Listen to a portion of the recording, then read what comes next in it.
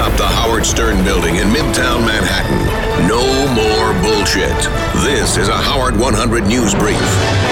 I'm Ralph Howard. Howard Stern had a terrific Monday, even though Howard did a lot of complaining. Mark Wahlberg was a repeat guest. Mark is promoting Pain and Gain, his new movie. Mark also talked about his focus on family and turn to religion. The next hour, comic Amy Schumer was in Studio 69. Amy has a new show on Comedy Central. Howard 100 News, the only news organization that gives a shit about Eric the actor. Oh, well, yeah. Yeah, I guess you could say that.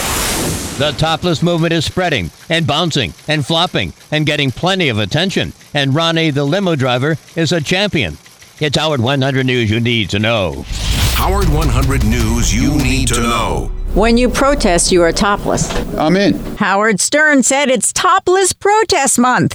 And most Stern fans will tell you Ronnie Mund invented the cry of T-O-P-L-E-S-S. Topless. T-O-P-L-E-S-S. But now it appears that phrase has taken a life of its own in Europe, where women protesters are going topless to help bring attention to their causes. I'm in. Let's go. We'll be topless. The movement seems to have started after a verdict was brought against the Russian female punk activist band Pussy Riot. The movement spread from there. No, how are they ripping me off? What does that got to do with me? You brought topless back into the forefront. Okay, well, if they want me to join their cause, I'll lead the cause if they want. Call them up and tell them to come and find me. Do people still come up to you and spell the word? All the time. At certain places where I appear at, I'm not going to say where, it's brought up all the time. Who would have thought that Ronnie's Topless, which started in the studio to a caller and then in a prank call to Debbie the Pet Lady, would go worldwide? Lisa G., Howard 100 News. Listen to Chuck Zito's View. Chuck is live at 7 p.m. Eastern on Howard 101. Howard 100 News, the only news source Ronnie Mund has ever heard. Yeah! This is April 15th. Some people call it Tax Day, a day some people really hate.